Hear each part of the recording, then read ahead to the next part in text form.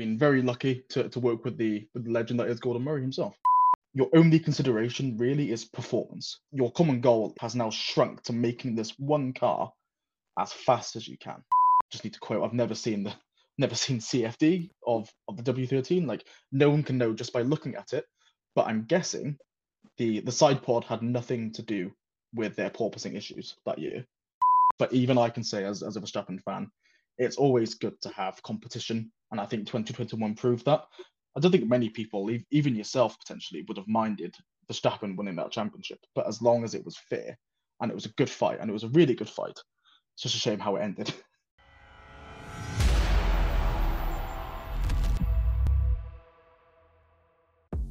Hello, and welcome to episode 7 of Georgie's Stripping the Dipping podcast, season 3. I'm your host, F1 Black. Our guest this week, Dan Morris, works for the legendary Gordon Murray. Yes, he of the Brabham BT46 fan car and the most dominant McLaren in Formula 1 history. In today's episode, Dan talks us through the life of an automotive aerodynamicist, and we get the chance to pick his brains on the latest aerodynamic innovations in Formula 1. So without further ado, Dan, welcome to the show. Hi guys, yeah, thanks for having me on. Brilliant, lovely to have you. And our listeners will be familiar with this now, but the question we always ask is to introduce yourself. So Dan, how would you introduce who you are and what you do to someone new to you? Yeah, so I'd probably summarize my work as a automotive aerodynamicist as currently trying to produce the best aerodynamic efficiency for road cars at the moment, and I currently work at Gordon Murray Technologies, which used to be Gordon Murray Design. So I've been very lucky to work with the legend that is Gordon Murray himself. Going to be the immediate follow-up question. Have you worked with the legend Gordon Murray himself, he of the MP4-4, if I'm not mistaken? Yeah, fantastic. I presume you're in the UK. Yeah, that's right. So we're currently based out of Surrey. So very small town in Surrey called Shelford. It's a very nice rural place, very similar to back home. So yeah, it's very nice, right in the Surrey Hills. Oh yeah, the Surrey Hills. For those of you listening that aren't from the UK, England is a very interesting place where you can go to places that are extremely flat, and you think that London and its surroundings have basically no topology to them. But if you visit the Surrey Hills, you'll realise that that's mistaken. So Dan, you talked about back home. So where are you from, and can you tell us a bit about your earliest motorsport memories? Yeah, so I'm originally from Wales. So I've had to move to England for work. I grew up in a very small town in Wales, again in the middle of some big mountains. So the Surrey Hills is very similar. So yeah, my earliest motorsport memory, I'm actually quite different to some of the people you may have had on. So I got into motorsport quite late. So my earliest motorsport memory was actually watching the 2016 Malaysian Grand Prix, Formula 1 Grand Prix, which turned out to be an incredible race. Not for Lewis, unfortunately. That was my earliest memory. I wasn't really into motorsport as a child. I had no real influences around me for motorsport or cars in general, really. It was a few friends in high school that got me into motorsport in the first place. So it was Formula 1 in 2016 was my earliest memory. Well, there are often some blockbuster seasons, and I think 2021 now sort of puts some shade on 2016, but at the time it was a real battle, albeit within a team between Lewis and Nico. And yeah, absolutely, that was the height of drama in Malaysia. Yes, so, it was a great time to get in. How did the journey go from sort of discovering a passion for, watching Formula 1 to what you're doing today? You obviously went to university and studied. How did you decide you wanted to do that? Yeah, that's right. It happened very quickly, to be honest. I've always been into science. I was always interested in maths, physics, etc. So that's what I did at school naturally. But when I discovered Formula 1 and motorsport as a whole, the engineering side naturally became incredibly interesting to me. So the natural route for me was going to university to study motorsport engineering, and that's what I did. So it was 3 years in between discovering motorsport and then going on to wanting to work in motorsport. It happened pretty quick. I envy people that have that sort of epiphany where they have a real passion or a sense of exactly what they want to do. And I say that as someone that still doesn't know what they want to be when they grow up. But I read here that you went to Swansea University and you said you did motorsport engineering. So what did that entail? What's different about that versus perhaps a more traditional engineering degree? Yeah, so there's not many differences, to be honest. The only real difference is everything that's theoretical that you learn in class is all directed towards cars in some way. So we all learn about mechanical engineering principles, but it's all applied to race cars, which makes it more fun and more engaging. I could never go to school and learn pure mechanical engineering. It's just too dull. It's not applied.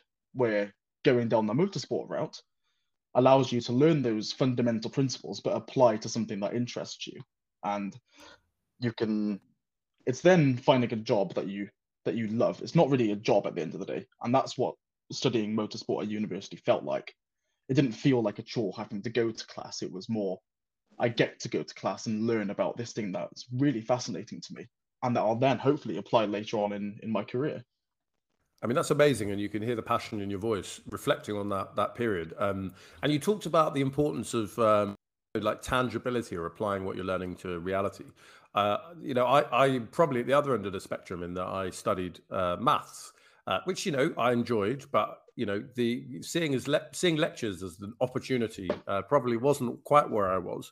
So when I was at uni, the people that did engineering or mechanical engineering, etc., they participated in something called Formula Student. Did that still exist when you Mhm. were at uni, or did you do something like that? It did exist. Yeah, it did exist. Not at my university, however. I made a choice to go to university that didn't participate in Formula Student to really nail down on my academics in class. And looking back on that, it's a regret of mine, to be completely honest.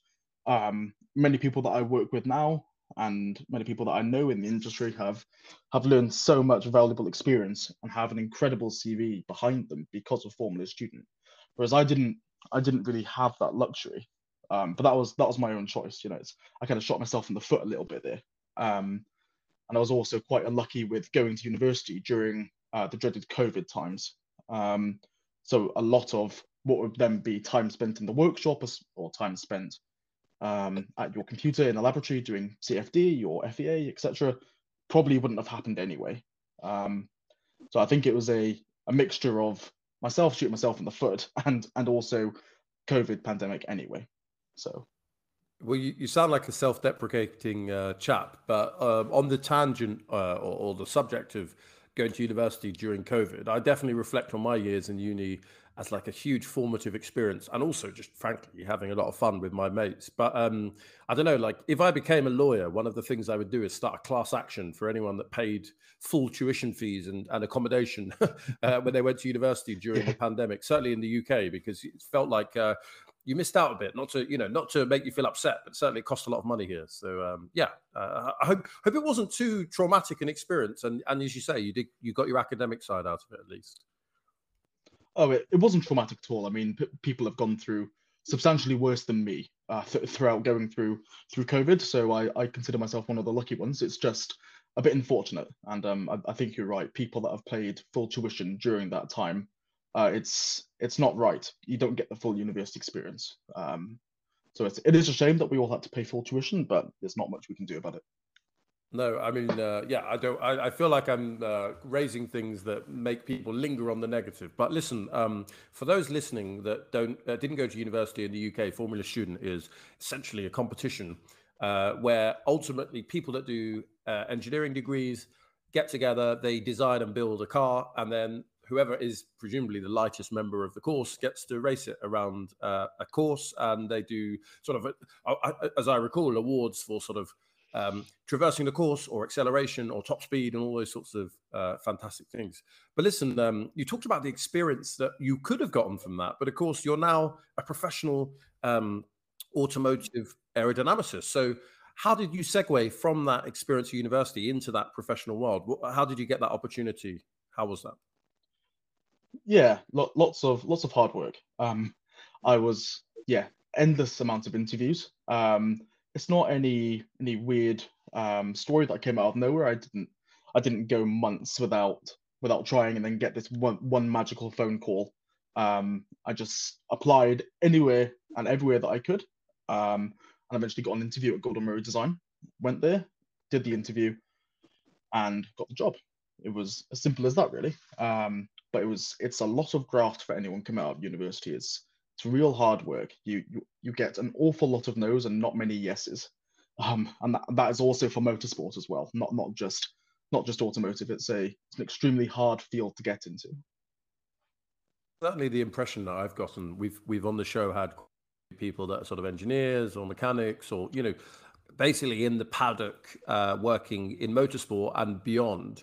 And yeah, it does seem like not only the barrier or the bar to entry being like essentially well qualified, but then the number of opportunities versus the number of passionate people that want them, the ratios make it difficult. So you're at Gordon Murray, and you describe yourself as an automotive aerodynamicist. So what does that mean in practice? And you mentioned you're working on road cars. So yeah, what are you thinking about day to day? Yeah, so day to day, you would get some kind of CAD from a studio. You would then run that in CFD, see what it does, see what kind of aerodynamic fluid you're getting around the car, whether it's positive or negative. You would then feed that back to the people who are creating the car, usually the design studio, feeding back your input, saying you need to tweak this part here, you need to raise this part 10 mil, or lower this part by 20 mil, or can you pull that out a little bit and see what it does? And then we would hopefully get that new CAD, chuck that back into the CFD and see what it does. And hopefully it's a good result. And that tends to be what happens day to day. But there's a lot of management, there's a lot of meetings going on with the rest of engineering, because if you go just yourself and say, I want to make this massive change to the roof, it may be great for aerodynamics, but it may not be feasible for anyone else.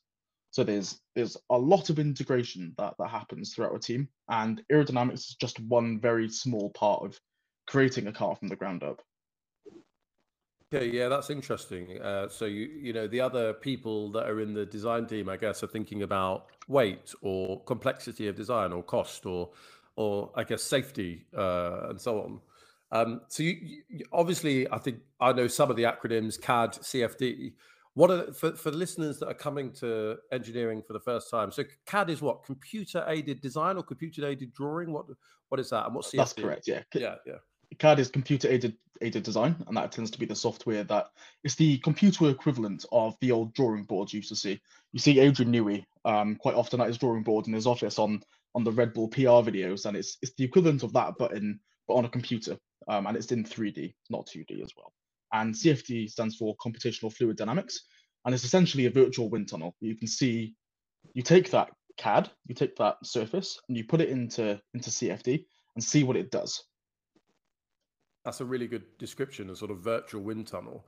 And so I guess you're kind of, I don't know, you're constantly iterating designs until you get to a point where you're all sufficiently content that it does all the things that you need it to do, and has, minimize all the problems that you need to minimize. Does that sound a fair assessment?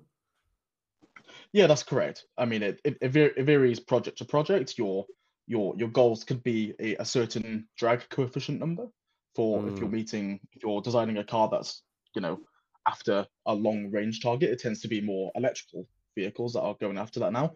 Or you could go for a downforce target. When I was working for on a certain car, we had a pretty high downforce target. We didn't really care that much about drag, so that changes the way that you think about how you want to give your feedback back to the design studio, whether you want to add some vortex generators, whether you want to bring the rear in a little bit to reduce drag. It's your main goal is to optimize around the targets you're given. I get that makes a lot of sense. And yeah, you talk about drag and downforce, and I'm now thinking, not to out myself too much as a Lewis Hamilton fan, as I probably already have, but designing Formula One cars where, to get the downforce, perhaps they're not efficient, so they have a heck of a lot of drag, and often, sometimes you're painstakingly trying to find downforce without increasing the drag too much. Although it sounds like what you said, sometimes it doesn't matter. So, why wouldn't it matter in that case that you mentioned? Well, I mean, arguably, road car aerodynamics can be more regulated than something like Formula One, as you've got, like you said earlier, safety to consider, and the big one is styling. You could bring an idea that looks great on paper and it brings 30 counts of drag, but if it looks ugly, it will never end up on the car. So it's always a compromise between yourself, whether what targets you've got for downforce and drag, or some other aerodynamic target, and what everyone else wants for the vehicle as well, whether that be styling, safety, dynamics, ride handling, etc. Sounds like my kind of engineering, like that may add add downforce, but that just looks kind of ugly. So please go back to the drawing Yes. board. That must be a bit frustrating if you're a well-trained engineer, like desperately looking for downforce. I don't know. I'm looking Yeah, at the. it can be. No, go on. Yeah, I Can be can imagine. frustrating. Yeah. I'm looking at the website for Gordon Murray Automotive, and because look, I'm a bit of an amateur when it comes to cars that aren't, Ford, Peugeot, Renault, etc. And I can see that a couple of like prominent models, the T50 is a car that entered production in 2023, and I look at it, and it does look like your kind of sports car, a normal Yes. or a special sports car. Is there a sort of unique I don't know, concept or a unique brand that Gordon Murray Automotive is trying to live up to? Yes and no. The T50 is very publicly based off of the McLaren F1, given that was also Gordon's design. So the T50 is kind of seen as a McLaren F1 predecessor. It's got a lot of the same styling features. It's got a lot of the same targets. It's still a V12, and it's got this incredible power output from this awesome Cosworth V12. That's got an incredible range figure. I think it was upwards of 11,000 RPM, and it's fantastic. It sounds amazing. But then you've got other vehicles like the T33, which is more of a homage back to the 60s cars with a bit more of a comfort styling approach. I'm looking at the T33, and I suppose, like, who was it? Was it Taylor Swift? I'm trying to remember. These music artists that lose the right to their publishing rights, and so they often re-record their first album and then they sell that version.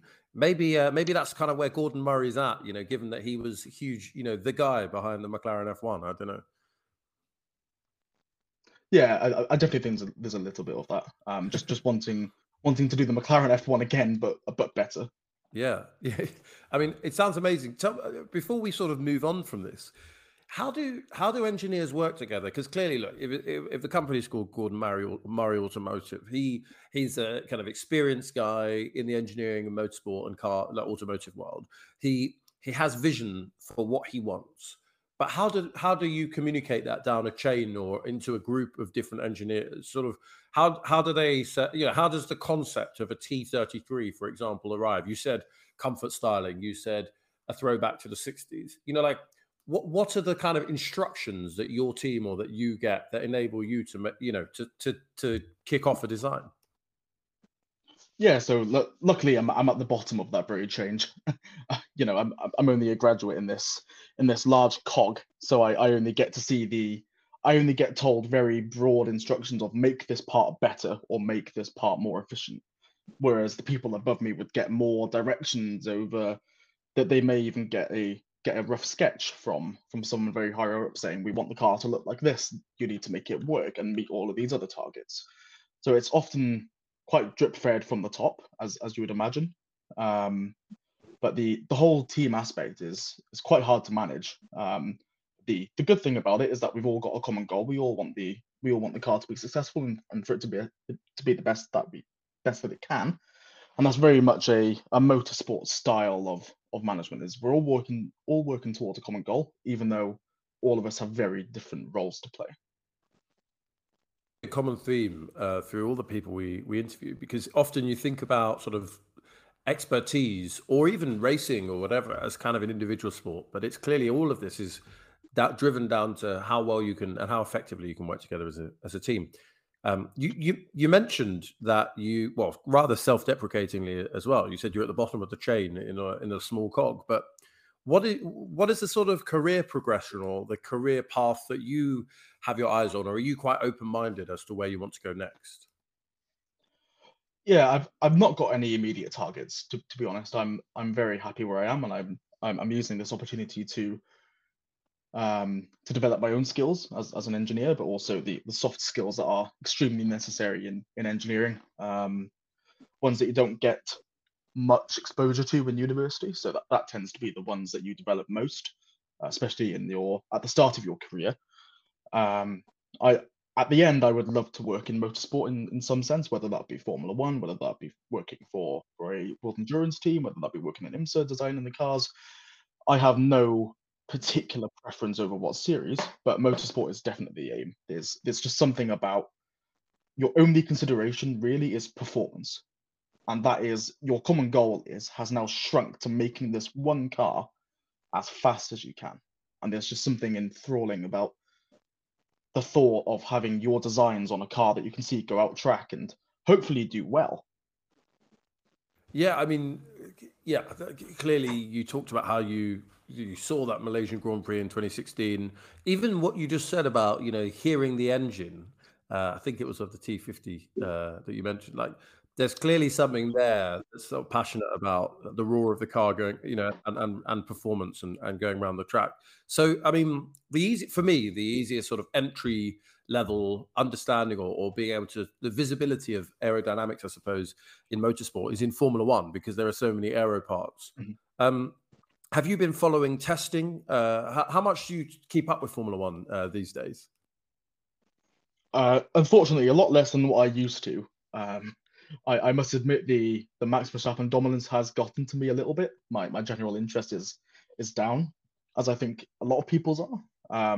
But that's natural. I think it happened during the Hamilton era, um, and depending on how dominant the years to come are from Verstappen. To be honest, I don't see it slowing down much after seeing the RB20 and seeing what it's been doing in preseason.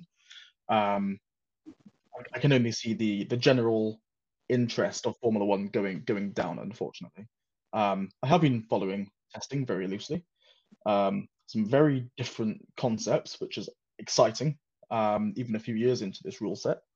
So it's been great to see what different teams have come up with. And the good thing about Formula One is, like you were saying, aerodynamics is king, and often they will sacrifice suspension performance to get ultimate ride control, for instance. So Formula One is a great way to look at something because it will be the best that you can do within those regulations for a certain team, obviously.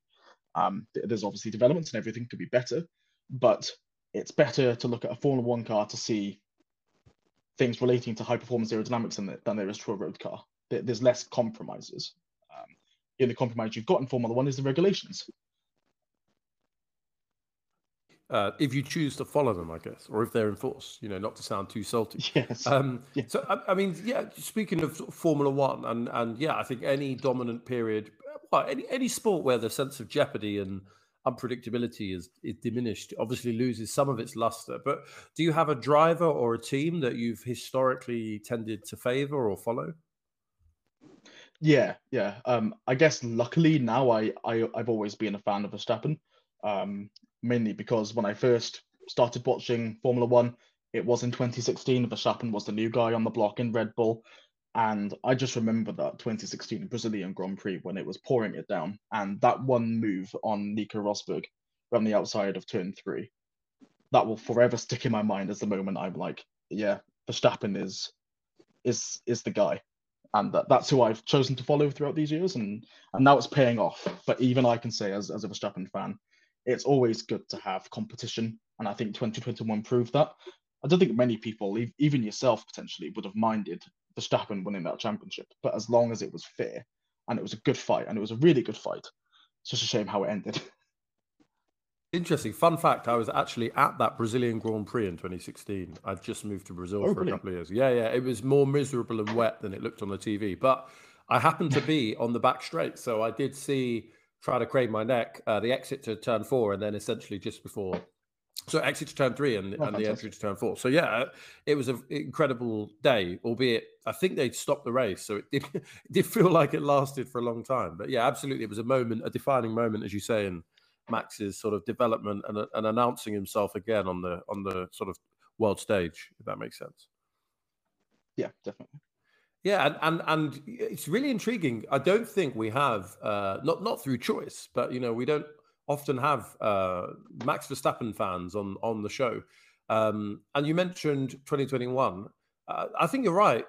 For me, it felt like with 4 or 5 races to go, all was lost. And then Lewis put together a run of essentially 3.9 race wins. And then that sort of 0.1 or whatever it is at the end, Yeah. whatever happened, it got taken away. I believe it got taken away from him, but people believe what they want to believe. Yeah. But it was an enthralling season, and to me, it kind of felt like, without being too hypothetical, my first season watching Formula One is 1994, which I'm sure predates your birth, but it was Schumacher, and it was sadly when Senna passed away. But it felt like the sort of season they might have had if that had, if he'd lived, and those two teams that were extremely competitive. So why do you feel, and I have a reason why I feel this way, but why do you feel relatively certain that the trajectory of Red Bull being dominant is going to continue for this rule set into sort of 2026? Is there something you've seen, or is it just sort of how you feel? It's always difficult with these things, because you can look at a car and it look really good and really interesting, and it turns out to be terribly slow. And I think the concept that proved that was the W13 and the quote zero pod. I think most people who saw that come out of testing thought that looks really quick and it's really different, therefore it must be good. And it turned out to be a terrible idea.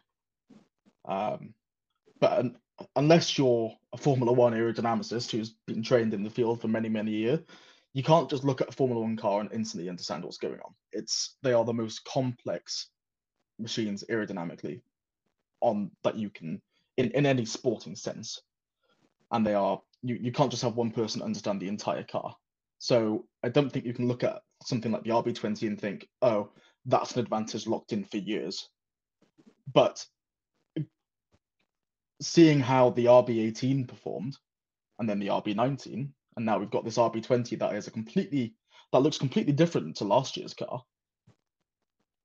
It does put a certain fear in your mind that they were so good last year, and now they've changed concept to this new car. They must have found something, and that is the concern, that their dominance may continue until 26 or potentially further. Yeah, I mean, certainly my assumption is that until the new engine regulations, that even beyond, Red Bull look like a slam dunk to continue to win championships. I guess the only things that can bring them down are their second driver if things get tighter, or personnel issues. And we see that there are some tensions between Jos Verstappen and Christian Horner, and then of course the investigation into Christian Horner, which is I think concluded on the day of recording. My question to you, I suppose, is linked to what you just said about things looking fast to the eye. Well, the W13, if I'm not mistaken, looked fast in the wind tunnel or in the simulations. And it was only when they got to the track that they realized they had all the porpoising and the bouncing and so on and so forth. So, obviously Formula One is in your future, not in your present, but how is it possible that you can get that sort of calibration between simulation and reality so wrong? What are the sorts of things you think had happened for that to occur? Oh, it's a fine art between simulation and track testing. It really is. And even the jump from CFD to wind tunnel is massive. You could find a massive gain in CFD, put it in the wind tunnel, and it to be a loss. It can happen. CFD is just a very rough estimate of what's going to happen. It's It's nowhere near as reliable as a wind tunnel, and the wind tunnel is nowhere near as reliable as the track. So every single team is only going into testing or round one with an estimate of what their car is going to do. No one gets to the track and knows, okay, our car's going to perform 100% like this. Some teams may be closer. Red Bull may be 98% certain, and you may get a Williams that is 92% certain. You may even get Mercedes, who were 97% certain that their concept was going to work with the zero pod, and then get to the track, and then that 3% slips in, and that be the percentage error that then gives them all of these issues. But again, I don't think, again, just need to quote, I've never seen CFD of the W13. Like, no one can know just by looking at it, but I'm guessing the side pod had nothing to do with their porpoising issues that year. It's the ground interaction of those cars is very complex, and it's very difficult to model in CFD. And that error that creeps in naturally from CFD, on top of these new ground effect cars that came in, that's what really happened there. I think for us lay fans, it took us about 18 months to distinguish between a lack of side pods and the porpoising issue. I suppose, one variable is the accuracy of these different techniques, CFD, wind tunnel, track testing, and then the other variable is cost. And we know that, well, not least in Formula One, there are explicit limitations on the amount of time you can do for each one. But clearly, track testing will cost you more than wind tunnel, and so on. CFD will be cheaper than that. I guess reversing that back to your day job and thinking about road cars and sports cars, is there a great deal of ground effect at play with those cars, or is there an attempt to avoid that for a variety of reasons? For some sports cars, yes, there is certainly a ground effect element, and all ground effect is just utilizing ride height and designing your underfloor to be suited within a certain window for your ride height. That's all ground effect is. And I think there's been a bit of a misconception where the old Formula One cars of 21 and before weren't ground effect cars. They were still ground effect. The front wing is in ground effect. That's how you design these components. The only difference from 21 to 22 is that the floor, being the main downforce generating component, is now also in ground effect. And that does translate a little bit to road cars. For instance, some of for T50 and T50S, we have the underfloor isn't flat, therefore it would be a ground effect car. But we didn't have the deployable side skirts that then made that ground effect even more enhanced. So there is a certain crossover between motorsport and automotive. It's just it can be very small, and it tends to be very small for the larger SUVs, but there does tend to be a bit more crossover for sports and hypercars. Yeah, I mean, I tend not to be able to go through an episode without mentioning the fact we had Mario Andretti on the show, and on his most recent appearance with us, he talked about innovating that ground effect with Lotus. And you talked about the skirts. Like that car had, at least in one iteration, the sort of brushes along the bottom of the skirt to almost rub the floor to maximize that sort of, or minimize even that distance. Yeah. And to talk about ground effect super quickly, when I got into Formula One, ground effect was absolutely, or the floor and skirts were a no-no because of the death of Gilles Villeneuve in the 80s.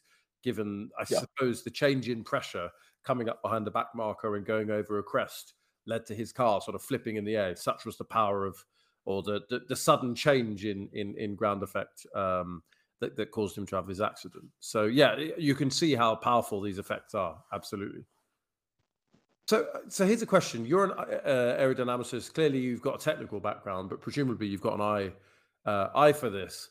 Are there some cars that perhaps you would say are, the most aerodynamically, aesthetically pleasing that you've come across in your life or in your career? What would you say if you could have one or two cars in your garage? Which ones would you pick? It's a really difficult question.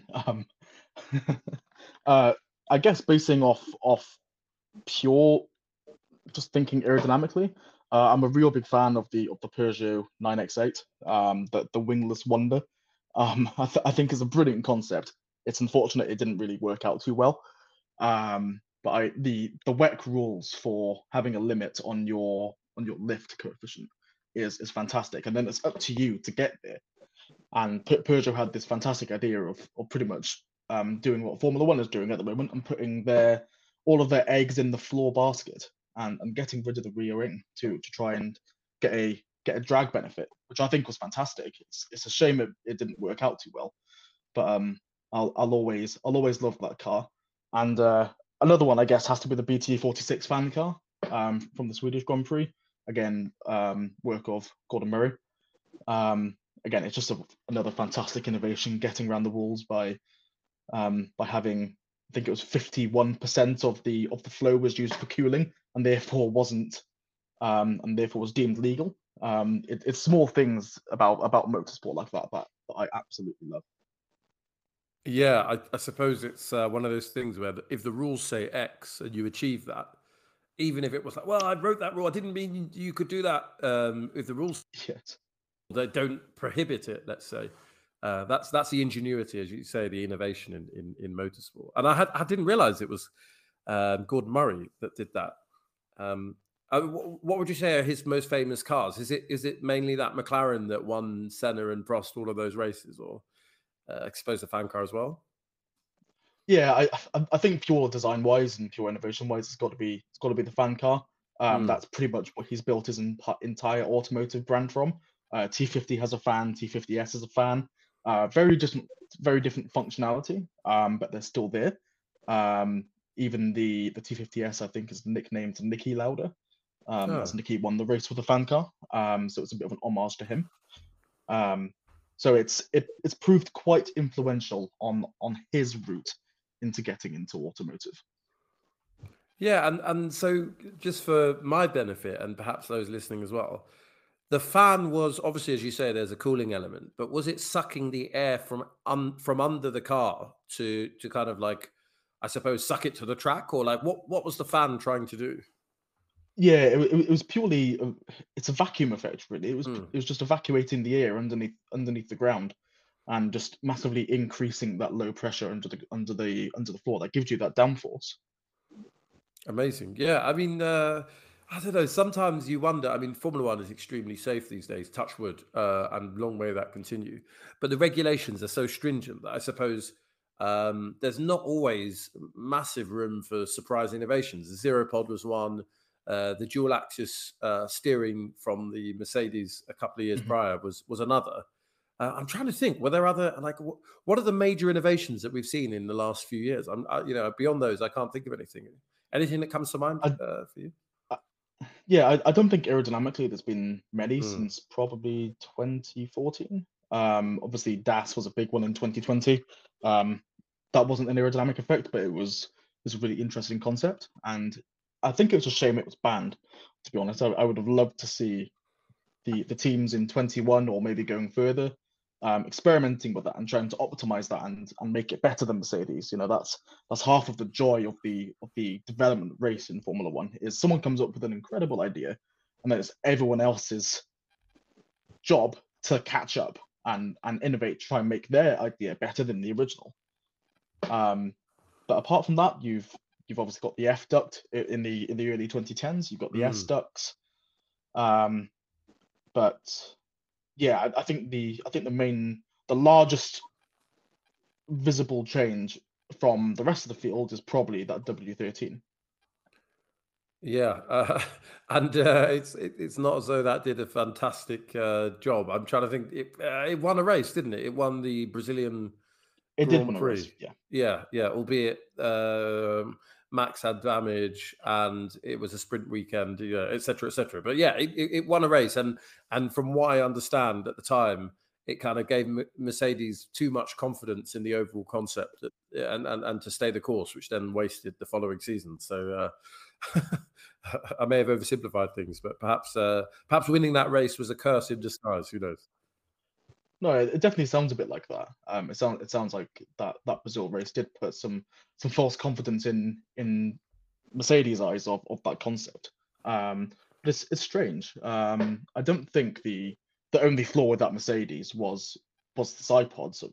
You know, the given that the floor of these cars are so dominant in how they produce downforce, it has to be something with that floor. And there was a lot of talk over they couldn't run the car low enough to get into its peak map because of the design of the floor, or whether there was something wrong with the suspension. But I think people over fixated on the fact, oh, this car is slow, this car has no side pods, therefore the no side pods is an issue. I mean, obviously, the whole grid has now kind of converged away from that no side pod idea from Mercedes and more into like a larger downwashing side pod.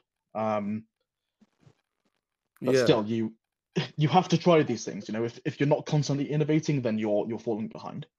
Yeah, and in a way, like I wonder if there was an indirect link. So, for example, clearly no side pod means you have a certain, cooling deficiency that you need to make up for in a different way. Maybe, clearly Lewis talked about the driver position being too far forward. Maybe there's a link to that.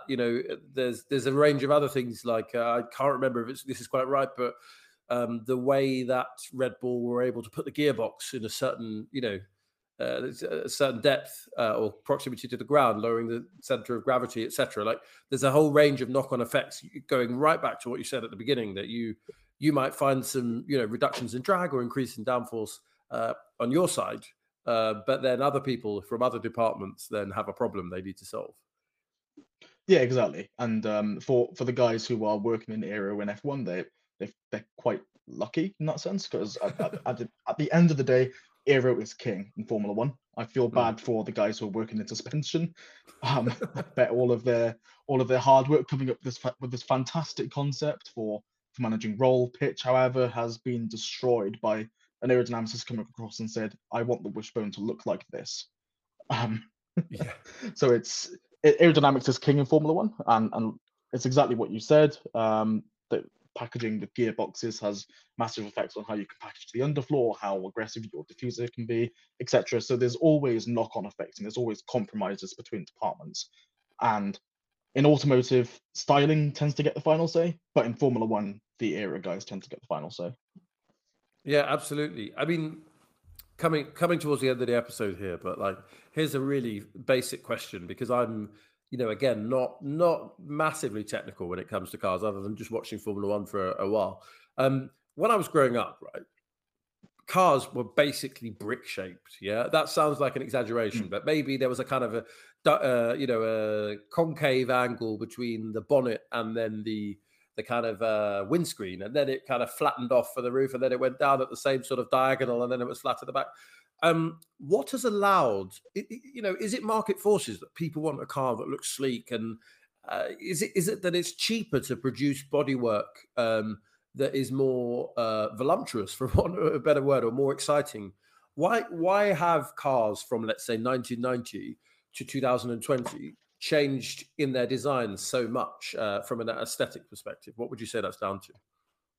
Yeah, it's really interesting seeing that natural progression from late 90s to now. I think the major one is still probably yet to come with the rise of EVs. I think you'll see a massive shift in how cars look when EVs are hopefully not mandated in the UK anyway in 2035.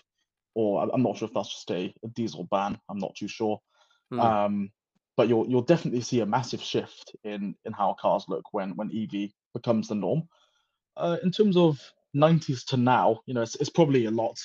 I've not really worked in manufacturing very much, but I assume it's now a lot easier to make curvy panels than it probably was back in the 90s. But I think the major one is just the emphasis on how important getting range is now. And aerodynamics is the main factor in range. Yes, you've got mass, but it's not as important. Yes, you've got your drivetrain and your drivetrain losses, but again, that's not that important. So it comes down to how drag efficient your car is, and then that's a massive driver on how your car looks at the end of the day. Then you've also got your consideration of how far CFD has come. In the early 90s, I'm not actually sure when Formula One started using CFD, but it would be before the automotive world started using CFD. Not long before, but it would be before. And the advancements on CFD now has been absolutely huge. Even though it is just an estimation tool, you can chuck a design into CFD, see what it does, and you have some knowledge over what that design has done. Whereas back in the 90s, all you've really, or maybe even before then, all you've really got is wind tunnel.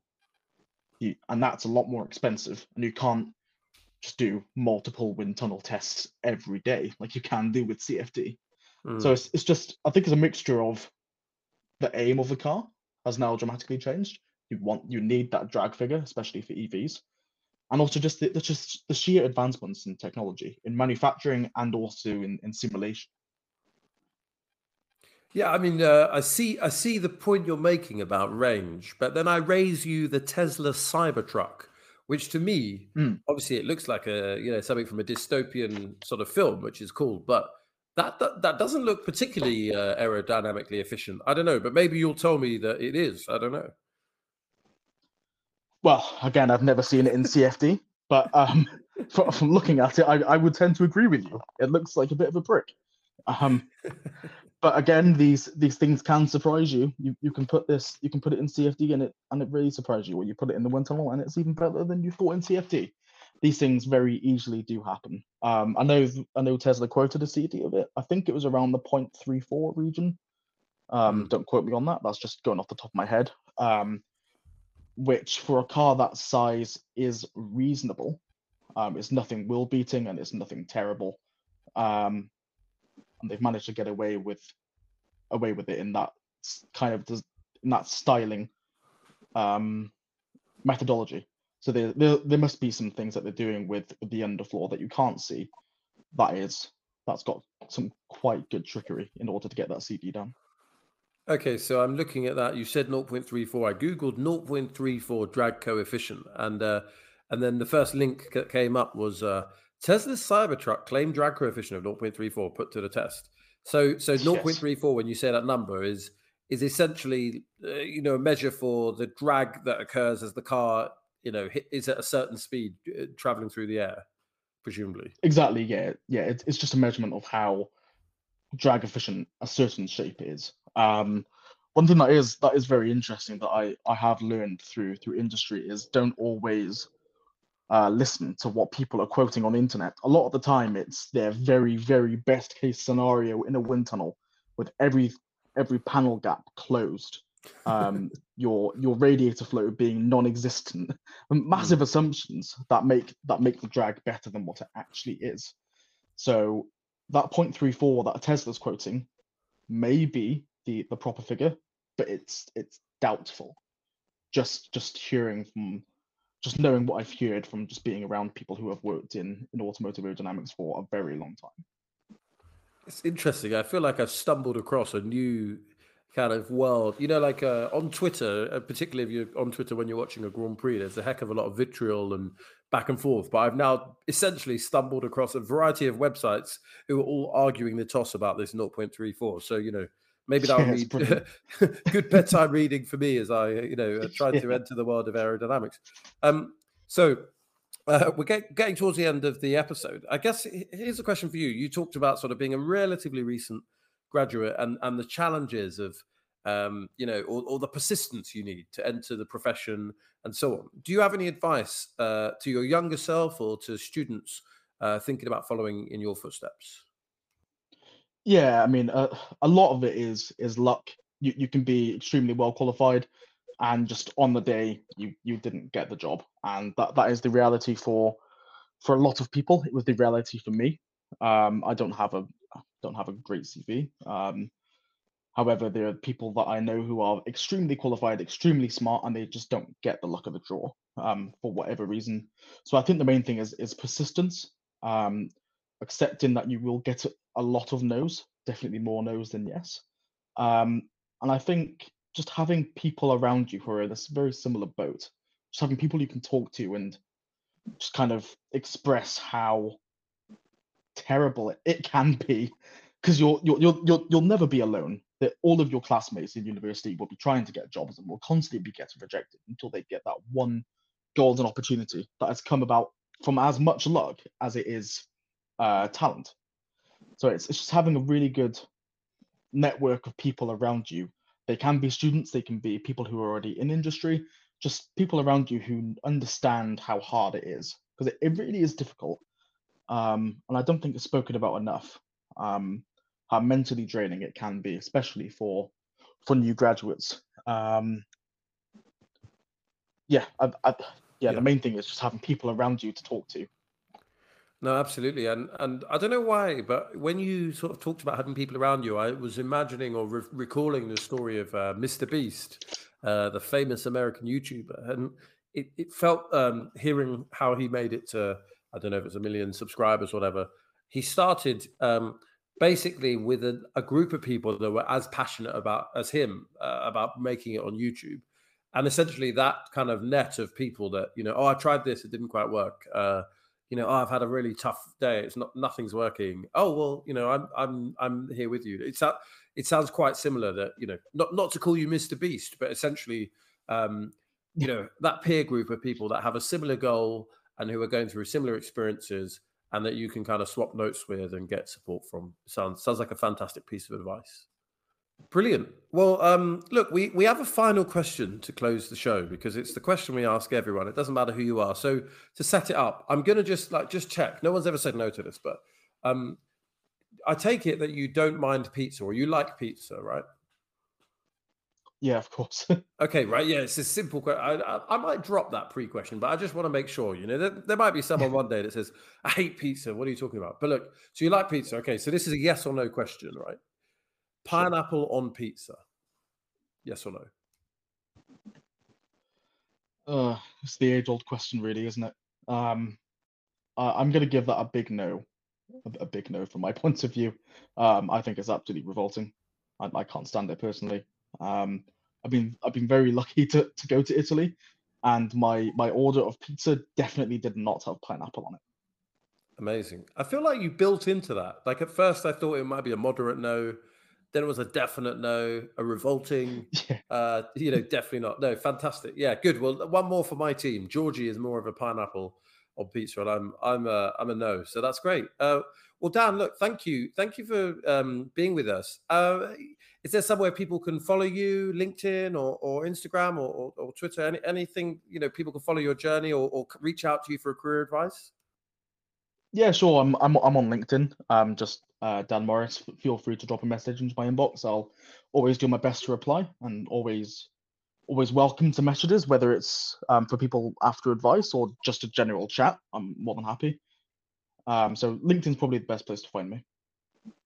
Superb. Yeah. Well, this is the Dan Morris that works for Gordon Murray Automotive. That's working on for T33, etc., etc. Although it sounds like maybe you're working on some secret projects, and we'll have to find out about that next time. So guys, if you've made it this far into the episode, on whatever platform you're listening or watching us, please do give us a thumbs up, give us a 5-star rating, comment, come and find us on Instagram or Twitter. We're at Strip the Dip, and tell us what you think about the show. Give us some feedback and share the content. This is episode 7 in the books. We can't wait to have you back for episode 8. We've got 6 episodes that are already in the books. If you've not heard any of those, go back and listen to them. But until then, we'll see you next time. So, me, F1 Blag, and from Dan Morris, good night. See ya.